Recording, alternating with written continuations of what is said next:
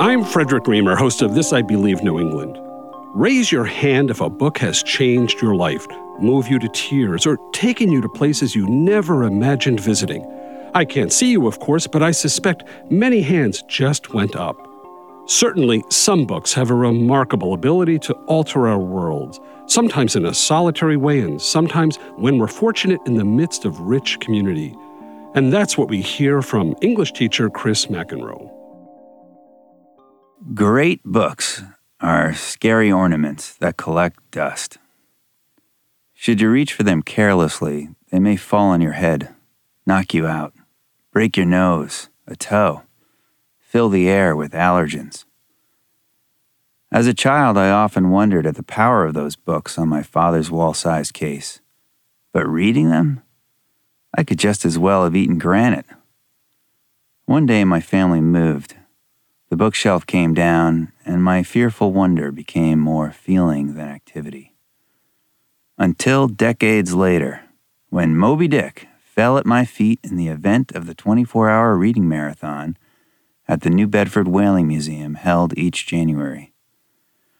Like other great books from my father's shelf, Moby Dick protruded its bimestral sentences masoned with words of gargantuan monastic menace. In high school, it read like the offspring of a medical dictionary and a treatise on biological cartography. It made me feel stupid. Yet, I could not shake the feeling that it held some empowering secrets, some mystic understanding that could yield a little balance to my shaky world. Perhaps reading the great American novel with hundreds of others at its geographical wellspring, New Bedford, could render the granite of those secrets wholly digestible. Maybe even tasty. I expected a museum of Melvillian monks asway in incantation, but just through the door I saw my friend, a fisherman no less. And there was a dental hygienist and a grocery clerk, and there was a police officer, determined to stay through the night. One reader at a time led the marathon, 5 minutes at a turn, while the rest of us followed along. Great books can be read in one day? Who would have believed that? Some read like they were singing their mother tongue, and some like the famous newsman who, so used to speaking endlessly on camera, read Moby Dick as if stumbling through a first-grade reader. "You have to sound it out," I almost said aloud.